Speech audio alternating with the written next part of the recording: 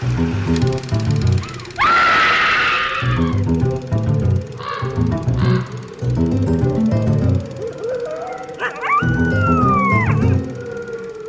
everyone, and welcome to Scream Scene, the horror movie podcast where we watch every horror movie ever made in chronological order, and then we rank them from best to worst. I'm Ben. And I'm Sarah. How you doing today, Sarah? Doing pretty good. You want to know why? Why? It's episode 50! Yeah, it's our 50th episode, which means we've been doing this for a year.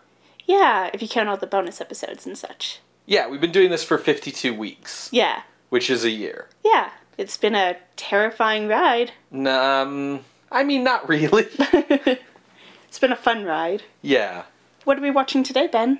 Today we're watching our first real werewolf movie. Our first werewolf movie with an actual werewolf in it. Because we have been burned before. Yes. Well, you know what they say, fool me once, shame on you. Fool me twice, shame on me. Yes, that is a saying. Yeah.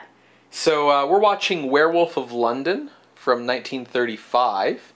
And, you know, it is our first werewolf movie, which is kind of surprising when you think of how... Many films. We've done a whole year of horror films. Yeah, exactly. Like, we've covered horror from 1895 to 1935.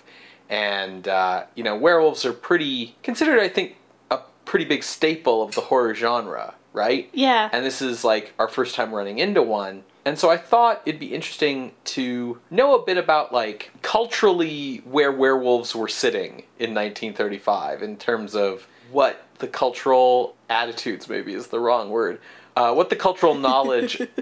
what the cultural knowledge of werewolves was leading up to this movie, I guess. Yeah, the previous episode that we keep referring to that isn't really a werewolf film is Wolf Blood. That's episode 15 if you want to go listen to it. And when we talked about Wolf Blood, I went into the myths around specifically the loup-garou, which is like a werewolf, but it's very specific to French-Canadian myths, but kind of more the French diaspora myths with like the rougarou in New Orleans and places like that, Louisiana.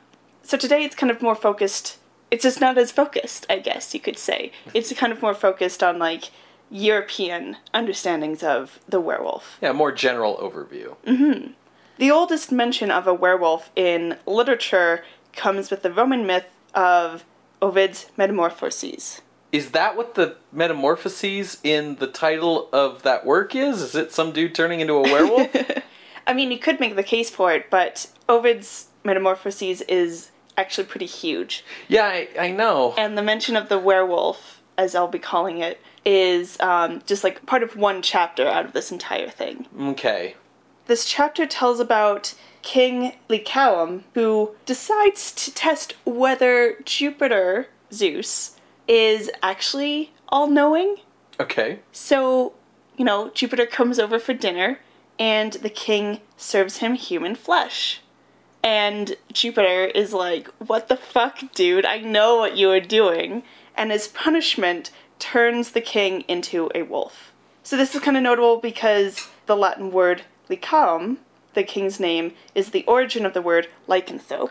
Oh, okay. I always wondered about that because, like, the thrope part of lycanthrope makes sense in Latin when you look at other words like misanthrope and so on to mean like human or man. But the lichen part never made a lot of sense to me because it has nothing to do with the Latin word for wolf, which is lupus. Yeah, lupinthrope. Yeah, you'd think it would be lupinthrope for a man, who, like a wolf man. Yeah. But it's lycanthrope. Okay, so it comes from this guy's name. Yeah.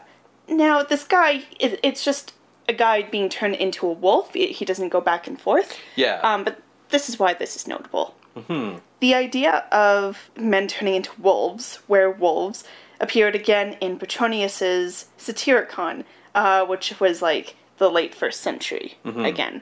That's kind of the literary origins, and the idea of a werewolf doesn't come up again in fiction until the 12th century in France, with Marie de France's short narrative Bisclavre. Okay.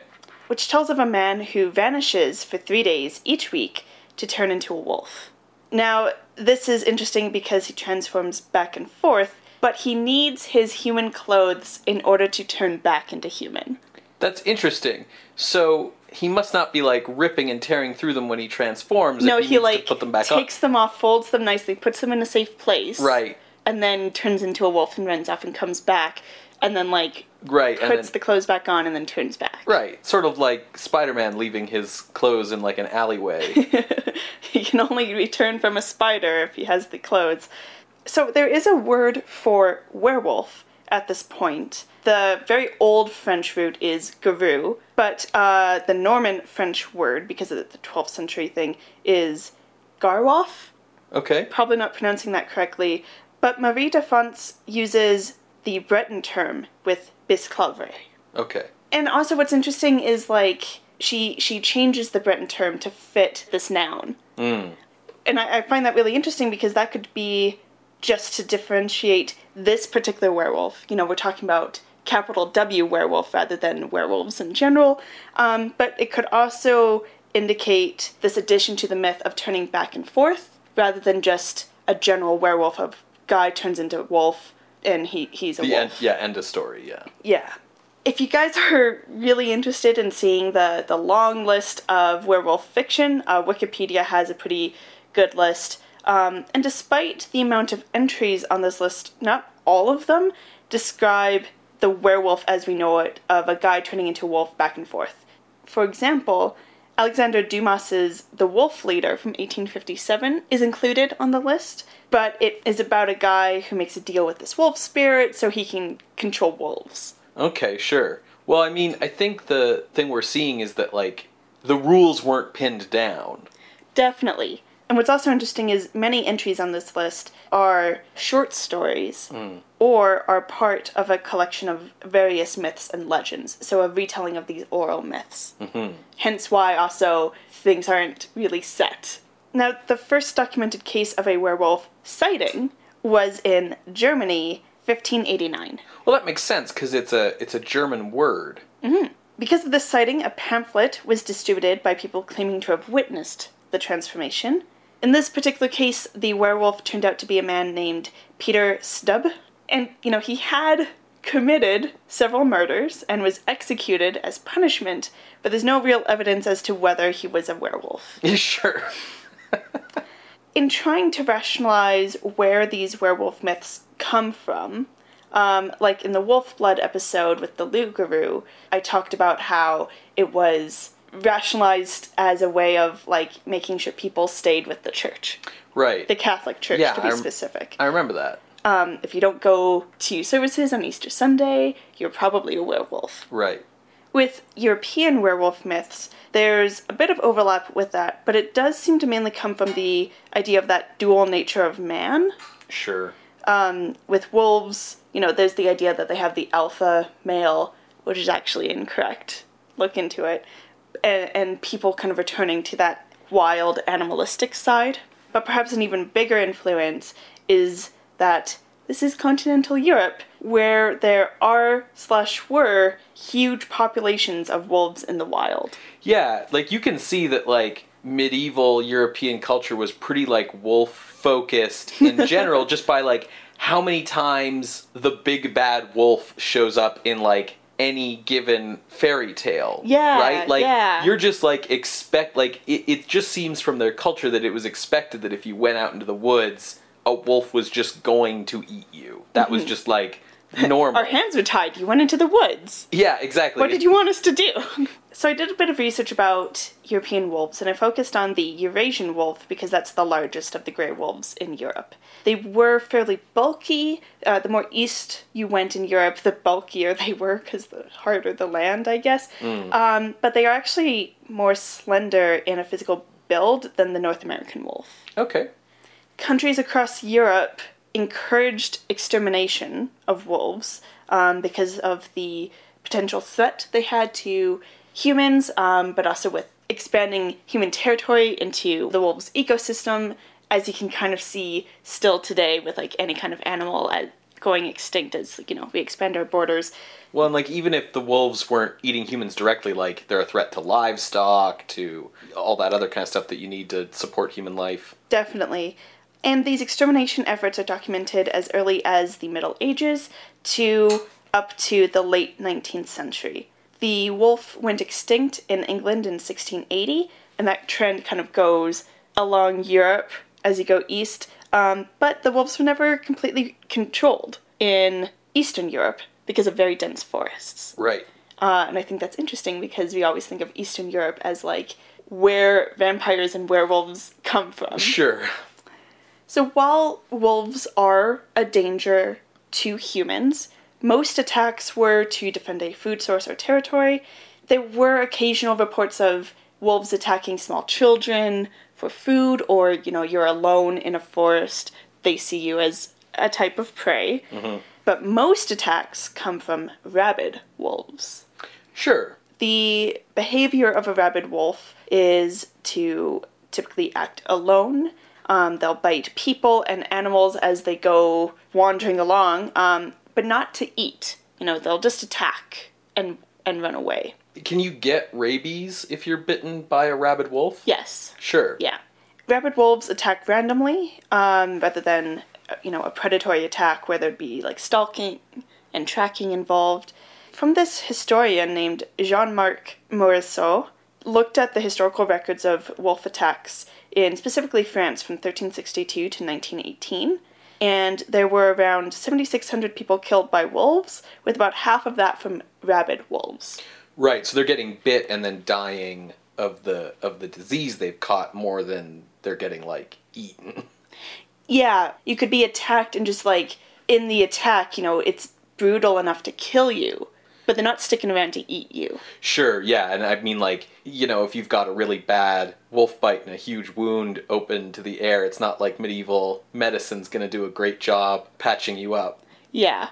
Now, as far as, the symptoms of an animal with rabies, I looked at rabid dogs, mm-hmm. and they tend to be irritable and aggressive. They'll bite at anything that comes nearby. There's that stereotypical foamy mouth, because the amount of saliva that's generated, coupled with the paralysis of throat and jaw muscles.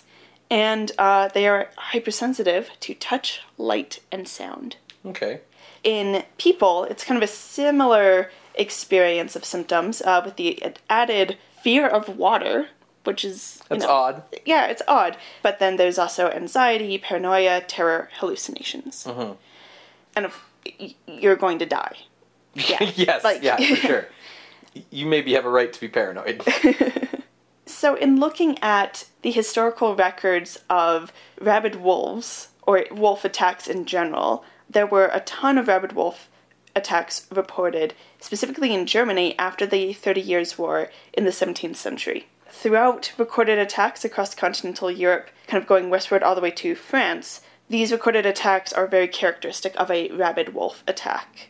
These reports lessened once wolves were largely exterminated, but I think that fear of wolves persisted through werewolf fiction. Sure. Now, the most recent piece of literature before this film's release is the 1933 publication of The Werewolf of Paris by Guy Endore, and this novel is as much horror fiction as it is historical fiction, as it follows the werewolf Bertrand Caillet through the Franco-Prussian War to the Paris Commune in 1870 to 71. Interesting. Mm-hmm.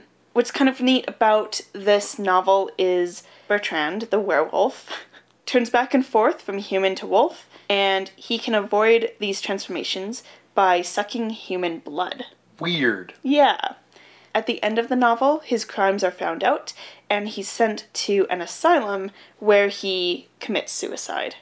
The novel was a New York Times #1 bestseller in 1933, and is considered the werewolf fiction novel in the same way that Dracula is the vampire fiction novel. Mm-hmm. And we last saw Guy Endore. Guy? Is it Guy? I think it's Guy because he's not French. Guy is the French pronunciation. Sure. We last heard of Guy Endore with last week's episode, Mark of the Vampire. And despite Guy working in Hollywood, and also this film's similar title to his novel, Werewolf of Paris, I think this movie has little to do with that novel. Right, Ben? Yeah. So, Werewolf of Paris had been a big hit as a novel. And Like we said last week, Guy had gone to Hollywood and become a Hollywood screenwriter and wrote Mark of the Vampire and stuff, but he was working over at MGM, and this is a Universal film. And Werewolf of London is kind of an oddity in the Universal horror stable. I think it's likely that the title was chosen because it does call to mind Werewolf of Paris, but it has no relation to Werewolf of Paris. In the same way that when you first said that we were watching the film, I thought the title was An American Werewolf in London. Well, that movie's title is a reference to this movie. Exactly, right? Like, it's referencing, but it's not actually adapting. Yes. Yeah, that movie's title is a joke on... There was a famous movie called An American in London, and then Werewolf of London becoming An American Werewolf in London. Yeah. But yeah, I think this was an attempt to associate it with the public's mind without actually doing an adaptation of Werewolf of Paris. Its cast and crew were for the most part newcomers to Universal horror. If not newcomers to Universal. They were all kind of studio people. They just weren't the people that the studio had making its other horror movies.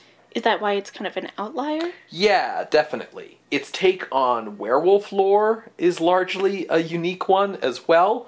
Again, showing how little of the mythos was sort of culturally set at this point. You know, you're talking about Werewolf of Paris in 1933 and how it was a big hit and how it was the werewolf novel, and yet even there, like, idea of, you know, he can kind of turn back and forth, but in order to prevent the transformations he has to drink human blood. Like, that's not quite... It's like a werewolf and a vampire had a baby. Yeah, it's not quite what we think of culturally today as being a werewolf. And what we see in this movie isn't really what we'd think of today either. Carl Laemmle kind of commissioned this movie as a quick follow-up to Bride of Frankenstein, which had been a hit. The film is directed by Stuart Walker, a 47-year-old ex-theater director who had ran a repertory company from 1915 to 1929. Walker became a screenwriter in 1930 before transitioning to directing in 1931. Werewolf of London would be his 11th film that he made as a director, coming after two literary adaptations for Universal, 1934's Great Expectations and 1935's Mystery of Edwin Drood. Walker would direct one more film for Universal in 1935 before accepting a position at Paramount Pictures as a producer, where he would work until his death in 1941. For Walker, Werewolf of London was kind of just another assignment in his career as a director for Universal. The film's screenplay was written by John Colton from a story by Robert Harris, and bears its closest resemblance to Dr. Jekyll and Mr. Hyde as source material. That makes sense. The dual nature of man kind of idea with werewolves. Exactly. Colton was the son of a U.S. diplomat who lived the first 14 years of his life in Japan. He gained success as a playwright in the 1920s, writing plays about Americans living in exotic locales. He became an intertitle writer for silent movies in the late 1920s, and then a sort of full-on screenwriter when the sound era came in. Colton was a friend of Irving Thalberg of MGM, whose studio fixers worked to help conceal Colton's homosexuality, as well as using him as a beard for lesbian actresses. The film's cinematographer is Charles Stumar, who we last saw shooting The Mummy in 1932 for Karl Freund, and before that had shot Hunchback of Notre Dame in 1923. He was basically a reliable studio cinematographer working in all genres for Universal. Not specifically a horror cinematographer, though he did have that earlier experience with The Mummy. Starring in Werewolf of London is Henry Hull. Hull was born in Louisville, Kentucky in 1890, and in addition to an acclaimed Broadway career, he appeared in 74 films over the course of his career from 1917 to 1966. Wow, good for him. Yeah, Werewolf of London was his 19th film in his career, and he had previously appeared in the 1934 version of Great Expectations from the same director in the role of Abel Magwitch. Co-starring with Hull in this film is Warner Oland, who is probably most famous as one of the many actors to have portrayed Chinese detective Charlie Chan. Born Johan Werner Oland in Sweden in 1879, he immigrated with his family to the United States at age 13. He began acting on stage in 1906 and made his first film appearance in 1912. Despite possessing no Asian background, he was frequently cast as East Asian characters, including 4 appearances as Fu Manchu between 1929 and 1931. Oland was cinema's second Fu Manchu, before the role was then taken over by Boris Karloff after him. Oland's biggest success, however, was as Charlie Chan. He was the 4th actor to portray the Chinese detective. The character had originated in novels and had been adapted 3 times, twice with Japanese actors and once with a Korean actor. But it was only when Oland played the character that these films started to become popular and successful. And he ended up starring in 16 Charlie Chan films from 1931 to 1938, and then the series would go on for 29 more entries after that, never with an Asian actor playing Chan. Good job, Hollywood. Oland was 7 films deep into his Chan career when he appeared in Werewolf of London, and in this film he plays a Tibetan character. The film's romantic lead is Valerie Hobson, who we just saw in Bride of Frankenstein. She plays Henry Hull's character's wife. She is 27 years younger than Henry Hull. This would be her final Universal horror film. Her career moving on to more respectable genres after this. Horror's respectable. No. I respect it. However, not everyone making the film was sort of a horror neophyte. The film's visual effects are by John Fulton, whose work we've seen in Bride of Frankenstein and Invisible Man, and of course its makeup, naturally, is by Jack Pierce. Pierce initially designed a fairly extreme makeup for the film that would cover most of Hull's features, but Hull argued that the script indicated that his character was still recognizable to others in his wolf form, and so should have a makeup that left most of his face intact. It also helped that Hull didn't like sitting in the makeup chair for the hours and hours and hours it took to apply the original design, so this helped cut that down quite significantly. Pierce resisted this suggestion, so Hull instead went to Carl Laemmle, who agreed to back the actor over the makeup artist, much to Pierce's chagrin. The design that ended up getting used is this sort of more subtle makeup design. The initial design for this film would not go to waste, as it would later form the basis of the werewolf makeup for 1940's The Wolfman. Okay, cool. So Werewolf of London was released on May 13th, 1935. Critical reception was mixed. There was some praise for the film's grisly details, but also critique that it was too similar to 1931's Jekyll and Hyde. Ultimately, it was a failure at the box office. It cost $195,000 to make, and it flopped. It did not make its money back. Oh no. Which sort of put Universal off any further werewolf endeavors for quite some time. But not horror. No. Okay. Just maybe not werewolves. Okay. It'll be interesting to see with this film because Jekyll and Hyde is our #1 film. Sure, it has been for quite some time now. Yeah, for 4 years. And a large number of episodes. So today, Werewolf of London is available on DVD as part of Universal's Legacy Collection, alongside the studio's other werewolf pictures. And you can also see it on its own to stream on the PlayStation, Microsoft, and iTunes stores. So while it's not on the YouTube playlist, you can still check out our website at screamscenepodcast.tumblr.com. You'll be hearing a brief musical interlude, and then we will be right back after watching Werewolf of London from 1935. See you on the other side, everybody.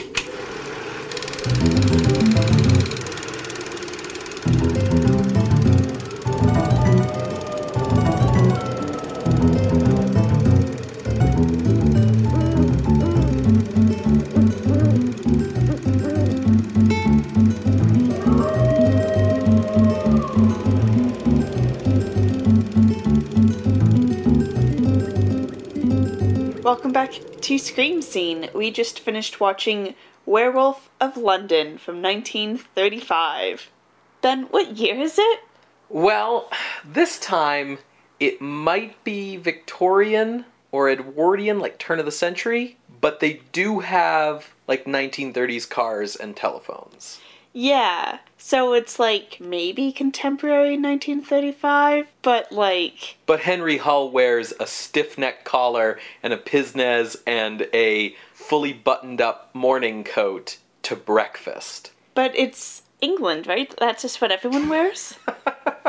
According to the people who made this movie, at least. Yeah, you had to be sure that it was set in England. It's in the title. Right. We got that. Yeah. They mention the Thames several times. Yep, and everybody's got an amusing accent, and they all talk a lot with them. Yeah. Do you want to talk a lot and tell us the summary? Sure. Was that a mean segue? I'm sorry, but do please give us the summary. So, we begin at Vasquez Rocks, site of the immortal battle between Captain Kirk and the Gorn.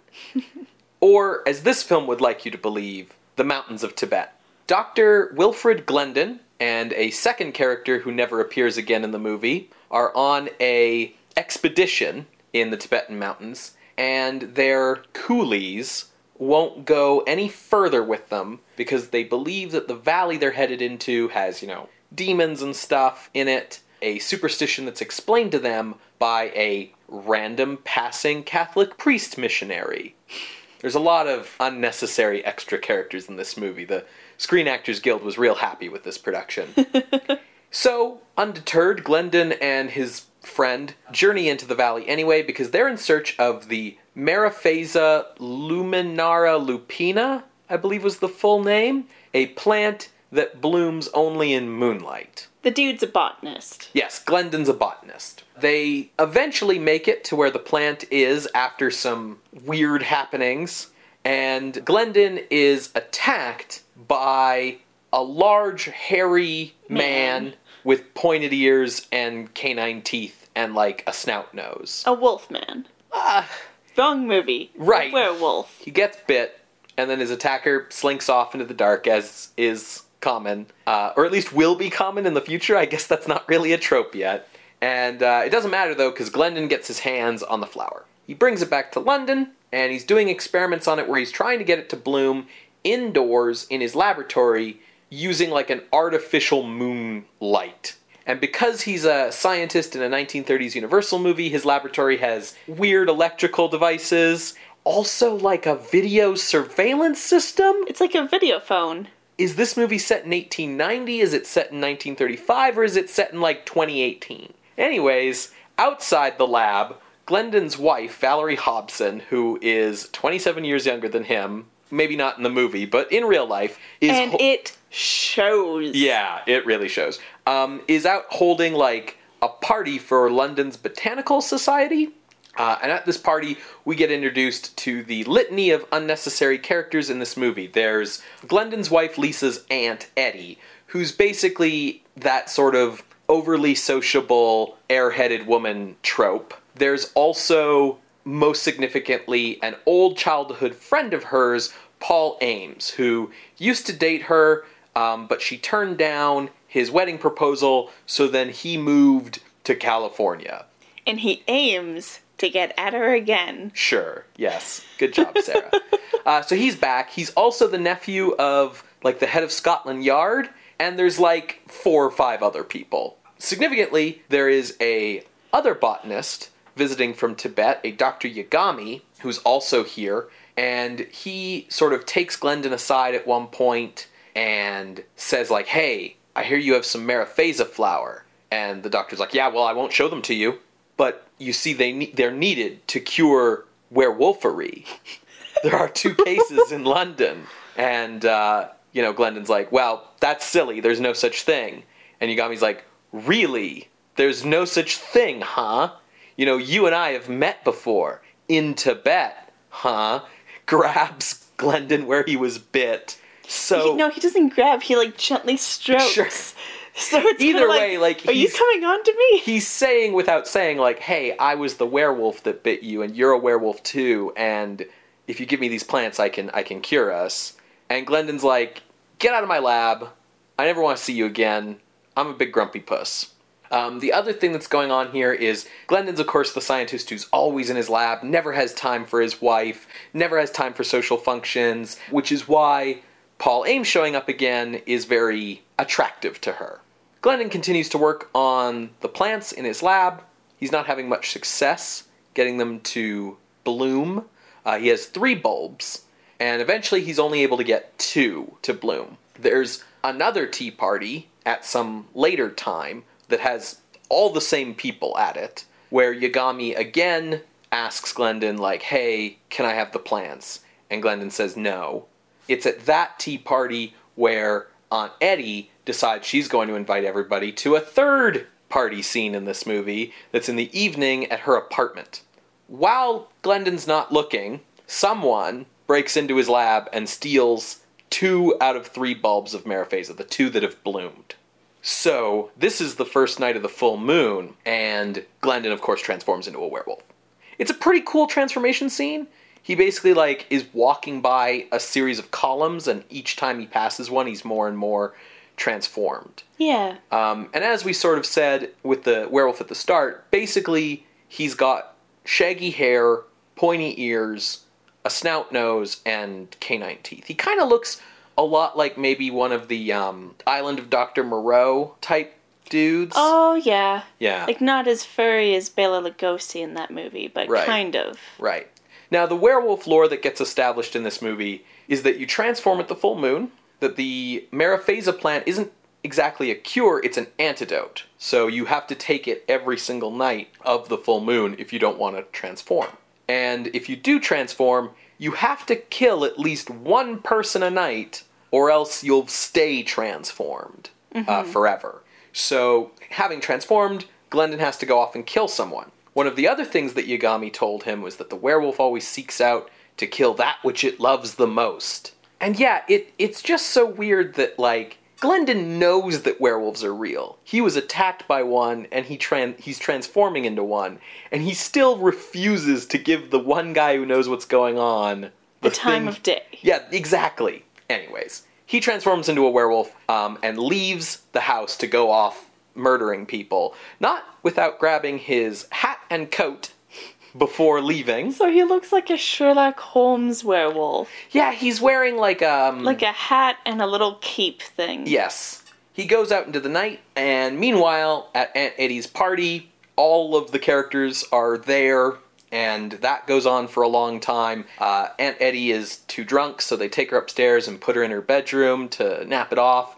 They've been hearing howling all night, which, it can't possibly be a wolf, because there are no wolves in England. And so Werewolf Glendon makes his way to Eddie's place and breaks into her bedroom and scares her and then leaves. Yeah, it doesn't do anything. Yeah, everybody comes up and is like, oh, what happened? And she sort of describes what happened and they're like, oh, we get it. You're super drunk and seeing things because nothing happened here. We'll just, close all the doors and go on with our lives. Meanwhile, Werewolf Glendon finds a random woman walking alone at night and attacks and kills her. Now the police are all upset and gotten into it. Ames, being the nephew of the Commissioner of Scotland Yard, gets to sit in on all the police meetings because that's how that works. And he suggests that it's probably a werewolf. No one believes him because really, why would they? Yeah. We find out that Yagami did not go out and kill anyone because, he took the blossoms. And so he's been applying the cure to himself. The next night, Lisa and Paul want to go out riding by moonlight. And they've also, invited Glendon. And he knows he's going to transform, and that last third bulb still hasn't bloomed yet, so he doesn't have any kind of antidote. So he can't go with them. He's pretty upset at them going. It's pretty clear that Glendon's very jealous of Ames spending so much time with his wife. And I mean, he kind of should be, because, Ames is clearly making moves. On the other hand, Glendon's a dick, and Lisa clearly would rather be with Paul. She's clearly very unhappy. Yeah, and she's totally into having Paul around. They are making, though, every effort to invite Glendon out every time they go out. So really, the only reason his wife is spending time alone with another dude is because he keeps not coming along. So they go out riding. Glendon kind of knows that, like, if he transforms again, he's going to be a danger to, those around him. So he makes his way to, like, an amusingly low-class British pub full of, like, amusing British low-class stereotypes. Who all get named. And are characters and have whole conversations. Tons of dialogue, whole scenes on their own, unrelated to the plot. And he ends up boarding with an old British lady who gives him a place, and boy howdy, does she and her friend have a lot of screen time. And he tries to lock himself into this room that he's boarding in. When the full moon comes, he transforms and he just, busts out the window. Yeah. Glendon, as a werewolf now, makes his way to the London Zoological Gardens, attacks and kills this woman who was there making out with one of the zoo guards and trying to convince that guard to leave his wife and kids for her. So that's how you could tell she was gonna die. We don't see her die, though, just him chasing after her off screen. Yeah, we don't really see any violence in this movie. No. So now there's been 2 murders. Glendon decides that, he needs obviously better measures to separate himself from everybody else. So he travels all the way to, like, his wife's family's ancestral home. His wife's parents are dead, but, like, all the servants are still there, upkeeping the house, which, like... A castle, more like. Yeah, it's like a castle, yeah. Yeah. Which is, like, holy crap, like, the expense of, like, upkeeping a castle when, like, you aren't even living in it, and you're living in... Anyways. He locks himself in, like, the highest room of the tallest tower, basically. Meanwhile, because Yagami only stole 2 Marapheza blossoms, on the 3rd night, he transforms into a werewolf. And he kills a maid at the hotel where he was staying, which attracts the police there. All off screen. Yes, all that happens off screen. Meanwhile, Ames and Lisa have decided to also travel to Lisa's family's ancestral home because they have so many happy memories from when they were initially together there. And when they get there, that's of course when Glendon transforms, breaks out of the tower, chases after Lisa, and him and Ames have a scuffle where Ames defeats Glendon by bonking him over the head with like a tree branch or something.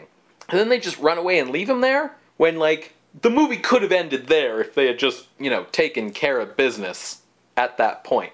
But no, there's still 15 minutes left or whatever. Ames makes it back to town. He basically locks Lisa up at her house with Aunt Eddie to guard her and goes to the Commissioner of Scotland Yard and says, like, hey, I know who the werewolf is. It's Glendon, because the werewolves are human enough that you can kind of recognize who they are.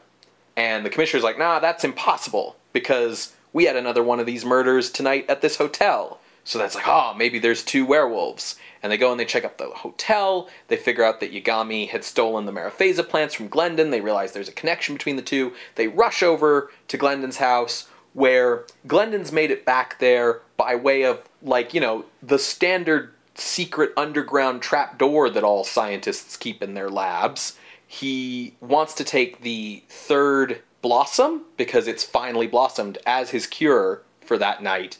But Yagami's gotten there too, and he wants that blossom, and he manages to get it away from Glendon and take it before Glendon can. So then Glendon, of course, transforms into a werewolf, kills Yagami, and then goes after Lisa. And the Scotland Yard shows up and shoots him. He gets a long, drawn-out, I'm so sorry for everything death scene where he basically gives his blessing for Lisa and Paul to get together. And then after he dies, he, of course, transforms back into normal, as is the standard way of things. And then Lisa and Paul fly back to California to go be with each other. The end. Yeah, this movie goes on way too long. Which is weird, because it's an hour and 15 minutes. Yeah, there's just so much, like, fluff in it. I will say that at the very least, we get werewolves in this werewolf movie. Mm-hmm. It's not a Wolfblood situation. Mm-hmm. But it's 40 minutes in before we get at the transformation, and that's way too long. Everyone in your audience is here to see one thing, and we want to see it now. We don't need to wait 40 minutes for this. Pacing's a huge problem in this movie, and like you said, that first transformation happens 40 minutes into an hour and 15 minute movie. So at that point, there's 35 minutes left in the movie. Like, just think about what I said in my plot summary happens before that first transformation. Basically nothing. Tibet and a party. A couple of parties. 3 party scenes in a row. Yeah. And then all of the action is squished into that last 35 minutes, and it's even more squished because there's a ton in that last 35 minutes that's just hanging around with the comic relief characters as they go about their business. Yeah. Which, by the way, the humor does not work because the joke is, haha, British people, or haha, poor British people, or haha, rich British people. It's, yeah, you get the sense that John Colton must have thought that, like, British, specifically English accents are inherently funny because everyone in this movie's an English stereotype. There's the stuck-up British policeman, there's the incompetent British policeman, there's the stuck-up rich English women, there's the drunken, old, poor British women, there's... Everyone in this movie is just a comedic British stereotype. It's like an English comedy of manners stage play that happens to have a subplot about a werewolf. Yeah, and I was thinking, we talked in the Invisible Man episode about how it seemed like Whale and other people were kind of like making fun of being British. Mm-hmm. And I was like, why did that work? But this really did not. And part of it is that we get way too much in this movie. Mm-hmm. But I feel like with Invisible Man, we were kind of in on the joke. Yeah. It wasn't like, haha, look at those people, like that kid from The Simpsons. Right. It was like, hey, isn't it funny that we're kind of funny? Yeah, and that's because, like Whale and the cast and crew of Invisible Man were all largely English. Whereas no one who made or starred in this movie is from England, with the exception of Valerie Hobson, who is from Ireland. I'm just saying she's from the general than the US, general area, right? And so yeah, there's this weirdness about how this movie really ramps it all up. I mean, it's almost Monty Python-esque, the level of like British that goes on. Yeah, of like goofy British people British Britishing accents. about. Yeah, exactly. As you kind of mentioned in the plot summary, you can definitely tell that this is post-code because it goes to great lengths to set up who's about to be attacked and murdered off screen. Mm-hmm.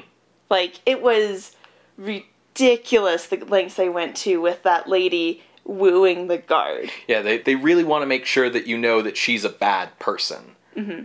Also, the fact that it's Tibet, that's only in there because it's a seemingly exotic place. It doesn't have to be Tibet. It doesn't have to be in here at all. It's a weird thing, too, coming from, like, a modern perspective where later films make werewolves into a very Eastern European thing like vampires are. So the Tibet connection feels like a weird thing from our point of view. And like you said, it's unnecessary. It's just there for exotic value. Yeah. It's also just not scary. No.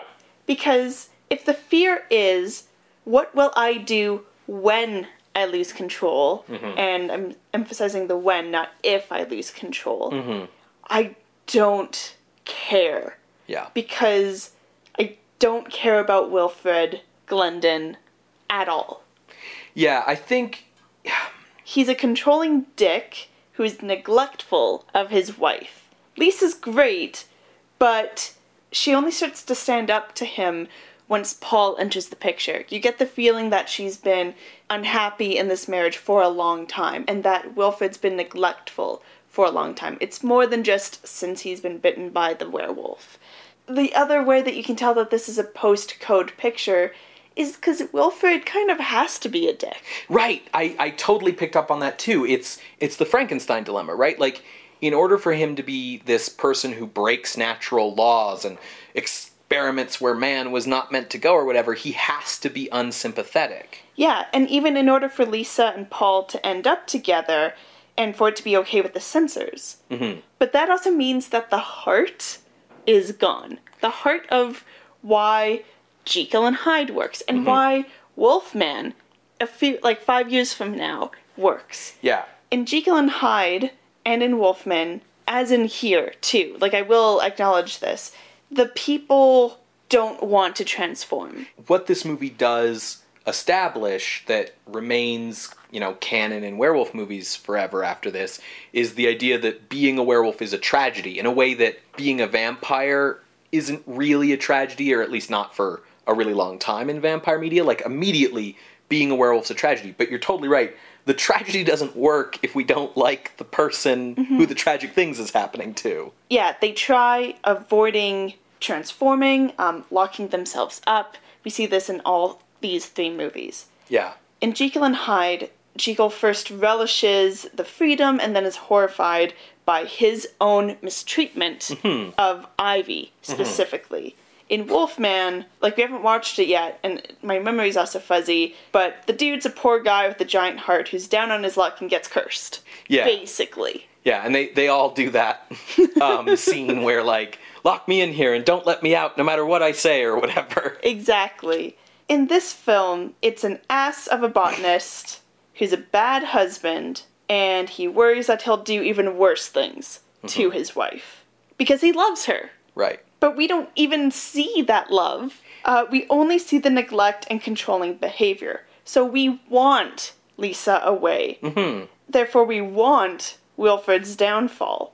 So you're right, there's totally no tragedy, except that we spent an hour and 15 minutes of our lives watching this movie. Ouch. Yeah, I know that that's a little extreme, but, like, yeah, it's a little bit of how I feel. The only time we see him be loving to her is in this kind of overbearing, like, way where he's trying to fight with Paul, basically, about it, right? Like, But he's, like, so snippy about it. well, that's what I mean. Like, it's that kind of thing where, you know, she's like, oh, me and Paul are gonna go out tonight. Do you want to come? No, I can't. Okay, well, we'll just go anyways. And then right before she's about to leave, he, like, comes up to her and, like, grabs her in his arms and gives her, like, a big, ridiculously passionate kiss as if to be reminding her, like, see, I love you, before she goes out, right? Yeah, but she doesn't react to it. She just is there. And I don't know if that's, like, part of this a thing with the censors where she can't be passionately reacting to it. Yeah, you can't have passionate kisses. But you definitely get the sense that she's just kind of, like, grinning and bearing with it. For sure. I totally agree with you that the central problem of this movie is that Glendon isn't likable. Yeah, I think you hit the nail on the head with that, totally. And it is like a weird trap, right? That they've, like, written themselves into, because he can't be likable. Yeah. But by making him not likable, the story doesn't work. Or at the very least, I don't care about the story. Right. Right, like, I'm not invested, except for Lisa to get out. And it's not just that he's like, I know you're really focused on him being kind of a neglectful husband, but, like, he's a terrible person all around, right? Because, like, this one guy comes to him and is like, hey, you and I, we're both werewolves. It's a tragedy. We're going to hurt people if not. Give me these flowers and I can make us a cure. And he's like, no, science, my experiments, murder. Why? Why would you do that except to be an asshole? Yeah, totally. He also comes off, obviously, as, like, kind of racist. But, you know, he's, like, an upper-class British person. So I feel like that kind of goes without saying. But it should still be said. Overall, things were bland. Like, you made a comment in the opening credits that it was just, like, a very bland backdrop. It's just, like, this, like, cloud-painted thing with the text over it. And it feels bland from the get-go. The acting is okay, but overall it's pretty bland. It's like they tried to spice it up with these, like, humorous stereotypes, but it just came off being like, ugh, more of this. The only part of this movie that's kind of like, oh, that's neat, is the idea of the plant into the folklore, but also the special effects, the transformation. Because we get a couple of different transformations. They kind of do a Jekyll and Hyde thing when he's transforming in that hotel room. That's kind of it. There's nothing else with this movie. The big sense I get watching it is that no one making this movie was interested in making a horror movie. Yeah. You know, it's not just ineptitude, it's this feeling that they sort of looked down upon the genre they were working in. Like I said, the script seems interested in everything but the horror, right? Like... They just emphasize everything else, like the humor, the drama, the love triangle-ishness. Everyone's like weird, overwritten backstories. Like, there's so many parts of this movie where people stop to tell you about their histories with each other. Like, as I said, as if they were characters in, like, an English novel. one of those English novels about rich people who all have long backstories and histories and relationships with each other, like A Handful of Dust, but instead of the weird jungle fever ending of that movie, this movie has a werewolf in it. Like, that's what this is. The writer, he seems much more interested in how many comedic English stereotypes he can work into a single scene than anything approaching horror. There isn't so much comic relief in this horror movie as there's horror relief in this comedy. That's good. Colton spends the vast majority of the script on either fussy upper-class people or comedic lower-class people doing shtick than on anything to do with werewolves. Mm-hmm. The director, Stuart Walker, it's clear that he knows horror movies need to have shadows, but other than that, he seems to have no creative ideas about style or storytelling of his own. Like, I would call this very workmanlike in terms of its direction. I mean, that is how you described him in the opening, right? He's a working man, so that makes a lot of sense. Like, it's superior to a Poverty Row film, only in that there's time and money as befits the higher budget to make things look better, but there isn't any flair to anything. It's sort of like Black Moon, and then it's a movie that looks like a real movie, but that's about it. The plant stuff was kind of cool. I know I kind of mentioned it earlier, but like where like you could see they rigged up like this fake flower to bloom in like real time. Yeah, some of the special effects are cool. Yeah, we got to see like a Venus flytrap, a plant that eats mice and gobbles it up and has like these weird tentacles because like it's like Poison Ivy's pet from a Batman episode. Yeah, like that stuff was kind of neat. The thing is that like all the stuff that's kind of cool in this movie you can lay at the feet of either like Jack Pierce or John Fulton doing effects. Yeah. No one else really. Which makes sense. Yeah. What I find kind of interesting about this movie, if anything, is looking at how this movie depicts werewolf lore in being the first real werewolf movie. I can definitely see why the critics all compared it to Jekyll and Hyde. 100%. Like, it's very... like the stiff upper-classness of it. Mm-hmm. The fact that he's like a scientist with a lab and he changes back and forth and there's some agent that he has to take to either change or not change. In terms of the werewolf lore elements, you've got transformation by light of the full moon, contracting werewolfery by being bitten by a werewolf, the idea of killing what the werewolf loves most. I don't think it's as explicitly like a rule in later movies, but it's certainly a thing that's part of the tragedy in later movies. It just always sort of tends to happen that way. Yeah, well, because that's the explicit root of the fear of what will I do when I'm at my worst. Mm-hmm. So those have all kind of stuck around, and like we said, really establishes is the idea in terms of narrative that it's a tragedy to be a werewolf, right? Which we already talked about. Yeah. Then the things that are different, like you said, you've got the plant-based antidote, which is different. Additionally, this werewolf can be killed by totally regular bullets. He can be knocked unconscious by a blow to the head from a branch. And he seems very mannish when he's transformed. Yeah, the line between man and beast is very unclear. Like we said, he takes the time to, put his hat and coat on before he leaves the house. I think that really comes from the fact that they were taking Jekyll and Hyde as their model more than anything else. So, he does snarl and crouch and howl and lunge at people and stuff like that, but it's definitely more Hyde-like. He's fully dressed in he's always in his proper suit, no matter what form he's in. His clothes don't rip or anything, right? Yeah. Yeah, ultimately, I think just this movie is... dull. It's dull. It's derivative. And bland. It's bland. It's unscary, like you said. It's unscary because it spends so much time on comedy, which would be fine if the comedy was funny, which it isn't. Because it just goes on. It's just the sound of these people's voices what we're supposed to find funny. And in addition to the lead character being unsympathetic, frankly, almost everyone else is too. Lisa is sympathetic because, she's trapped in this loveless marriage. Maybe for an audience of the time, in the 30s, she'd be a little bit unsympathetic just because of how encouraging she is to Paul before, she's free of that marriage. Like, a proper married woman shouldn't be, leading on some other man. Paul's not very sympathetic just because, again, in that 30s context, while he is trying to get her out of this loveless marriage, he is putting the moves on a married woman who had earlier turned him down. That, from like a 30s point of view, is maybe a little bit scummy.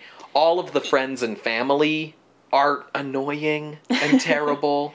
Even, like, I see what you're saying about Paul, but he's also not given enough to, like, really have anything there. Yeah. He doesn't have much of a personality. No, his personality is that he's not Wilfred Glendon. Yeah.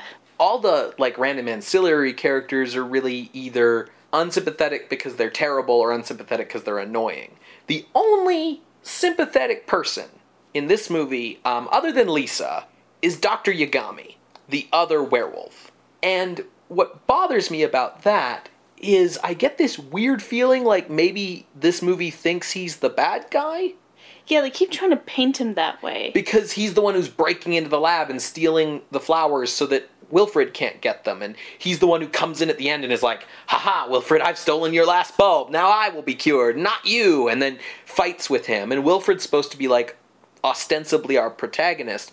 But like Yagami's this guy who's been a werewolf forever and has lived this tragic life and is just begging and pleading with this Englishman to give him some fucking flowers. And he's like, no. He's the only sympathetic person in this movie, and, you know, he gets killed for his troubles.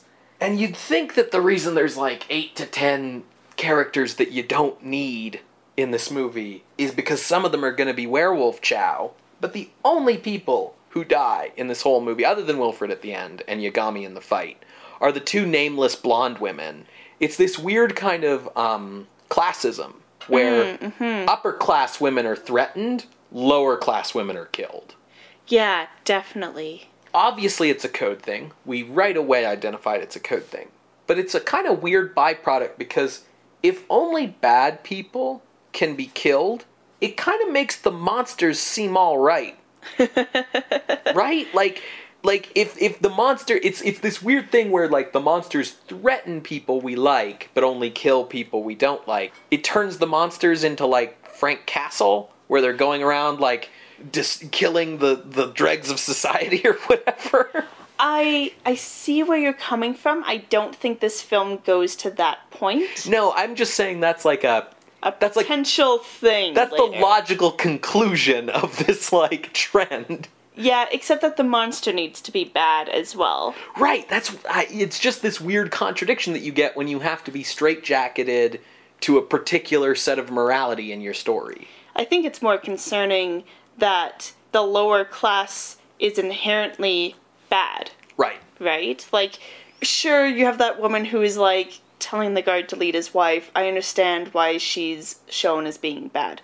But, like, the woman who's walking home alone? Yeah, she looked like she was leaving work late. Yeah, you know? That's her crime. She's a woman walking home alone at night. Yeah.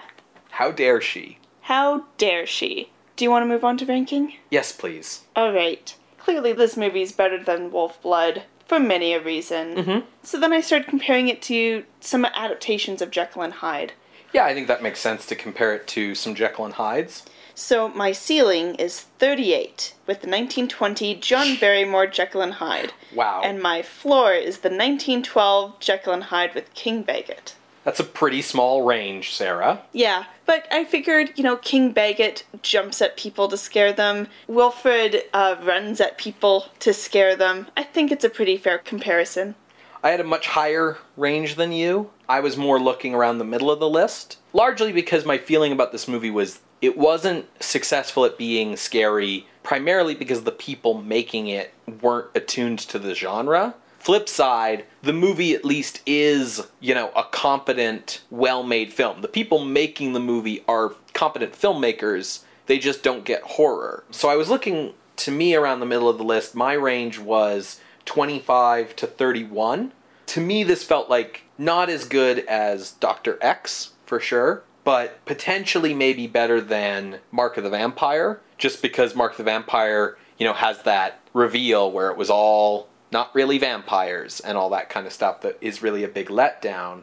Making my way down the list from there, I sort of ended up at 31 because I thought, even if this movie's better made than The Vampire Bat, you could maybe argue it below that because its ideas aren't as interesting as The Vampire Bats. So that's where I was kind of looking, but I definitely see what you're saying. between my floor and your ceiling is a hard stretch of the list to judge, because it's a lot of, like, weird comedies and other bizarre things. Yeah. What makes Genuina a better film than this for you? Its style. Like, yeah, it's ripping off the German Expressionism in Caligari, but at least it's doing something. Yeah, I mean, it's also the exact same people who made Caligari, so if anyone's gonna rip it off, like, maybe they're allowed, right? Fair enough, yeah. And yeah, it's hacked to pieces in the editing, but each person in it has their own thing going on, in the sense of, like, you know, there's Genuina who's going to tempt you away, there's the hairdresser apprentice who's going to, like, be lured away or whatever. You have the actors you need.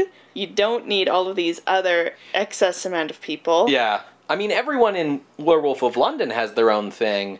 It's just none of it's important to the plot. Yeah, it should be clear. They have their own purpose. Yes. And part to play. Yeah. And they play them. Yeah, because everybody in Werewolf of London gets, like, a long speech explaining who they are and what their backstory was, going back to the olden days. And kind of like with what you said, too, where, like, with so many people, you'd think some of them would be eaten or something, or serve some kind of purpose, and they don't. Even Aunt Eddie just gets kind of frightened, you know? Yeah. She doesn't actually serve a purpose. No, there's no reason for at least 10 people in the cast to be in this movie. So if Genuine is better because at least it has a better handle on economy of storytelling, what makes The Bat better than Werewolf of London? I think it's interesting to compare the two, because they're both early progenitors of this subgenre. Right. The Bat with the old dark house trope, and Werewolf of London with werewolf movies. Right. I mean, I was a big fan of The Bat, Yes, as I recall, and I liked how they managed to convey both the horror and the comedy, and everything also has its purpose. Mm-hmm. You know, everything that is set up has its payoff. Yeah, there's a lot of extra characters in The Bat, but they all are kind of there for a reason.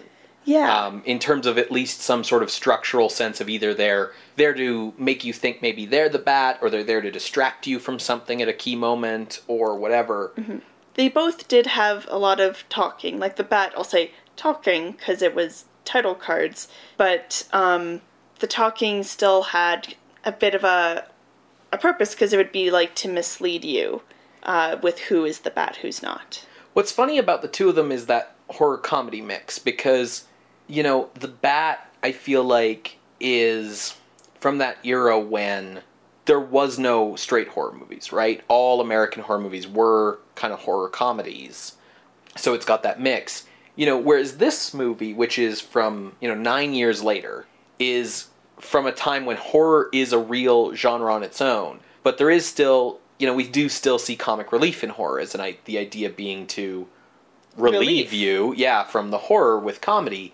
And like I said, there's so much of this in this movie. It's more like the horror is the relief from the comedy. Thinking of it that way, like, I guess what I mean is, which do you prefer? The comedy movie with horror elements that The Bat supposedly is, versus the horror movie with comedy elements that Werewolf of London supposedly is? Like, which does that better? I don't really know how to answer your question. Which do you, I guess I just mean, like, in terms of the horror comedy balance, which do you prefer? Or which do you think is more effective as a horror movie in terms of the balance? I would, again, say The Bat, because it utilized shadow and mood setting in a way that this movie really doesn't have. That's true. Roland West, for all his other flaws, was at least a very stylish director. Yes.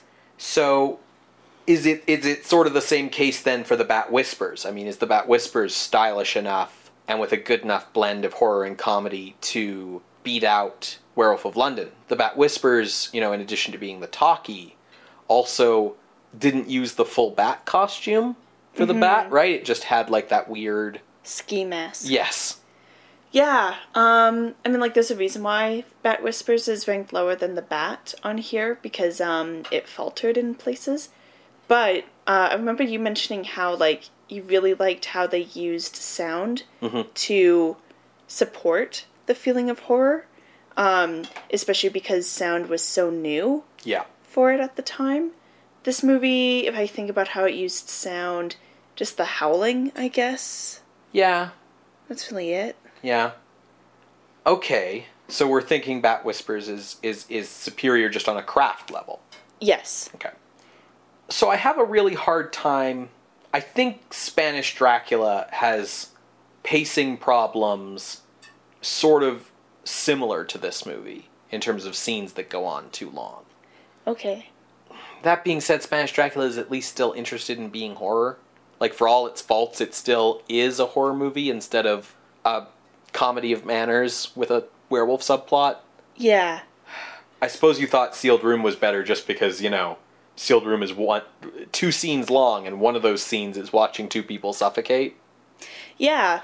Even on a statistical level, that's 50% of horror versus this movie's 30%. I want to say like 15.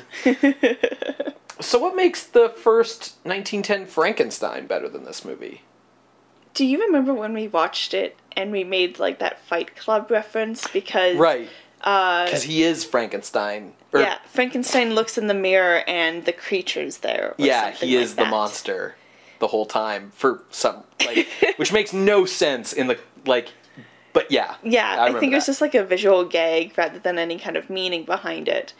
But to me that implies a level of like this added level of psychology that I don't think you get. Sorry, I feel like I'm reaching for straws right now, but I think... So you're saying that 10-minute adaptation of Frankenstein, because it thought about the idea of the monster being a dark reflection of his creator, put more thought into the psychology of its characters than this movie.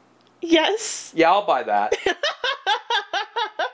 So then is the 1920 Jekyll and Hyde with Barrymore better just because it's actually Jekyll and Hyde as opposed to a Jekyll and Hyde ripoff, or what's the reason that's better? That movie had the same kind of problem where it was really a long ways into the running time before we saw the first transformation and before any action started happening. It also had the same problem of unnecessary characters with unnecessary subplots. Yeah, I feel like the acting in it is a bit better. Even if you want to just compare John Barrymore with this Hull Haskett. Henry Hull. With Henry Hull, John Barrymore's a much better actor. We talked a lot about, with this 1920 Jekyll and Hyde, of that one scene where Hyde is approaching either the girl or her dad. It's both. There's 2 different scenes and it's both. Yeah. So that was the key scary moment in that film. Right. Probably a comparable scary moment in this film is maybe the end climax, if not the very first transformation night, where he's sneaking up on Aunt Eddie and we have the shadow over her. Yeah, I see what you mean though, in that the stuff that tries to be scary in that 1920 Jekyll and Hyde was scarier for its time than what's in this movie. It's similar shit in both movies where it's just kind of the monster looming at someone. But in 1920, that was scary.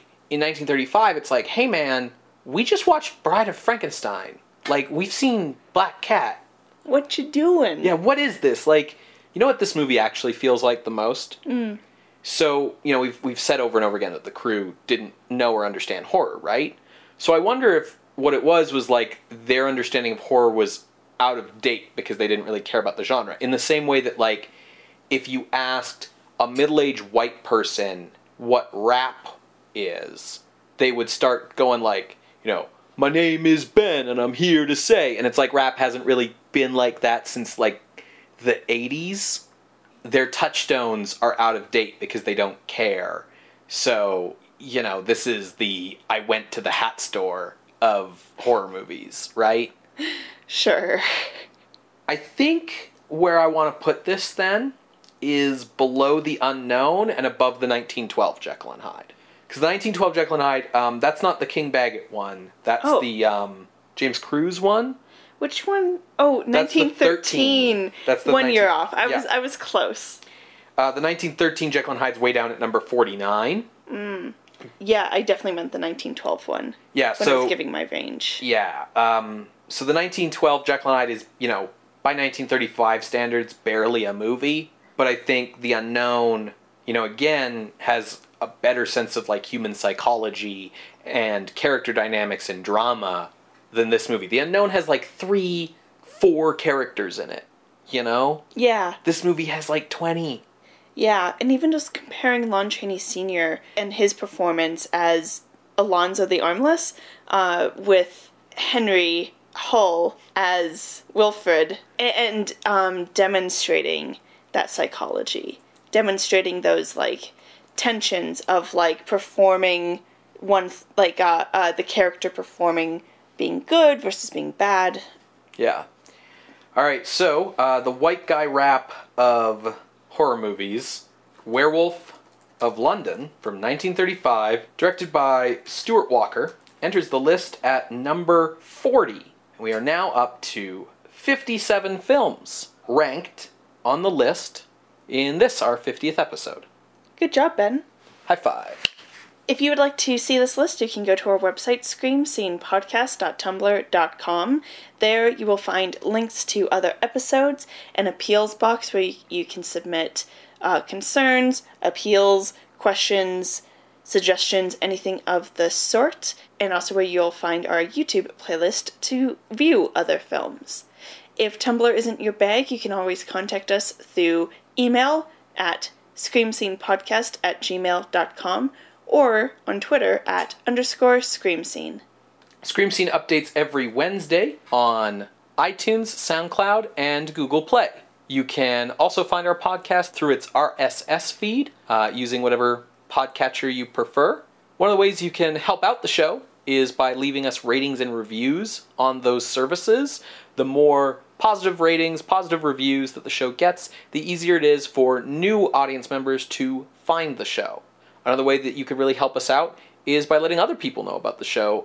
If you have friends who are interested in old Hollywood or the horror genre or any Venn diagram overlap of the two, let them know about our show. What are we watching next week, Ben?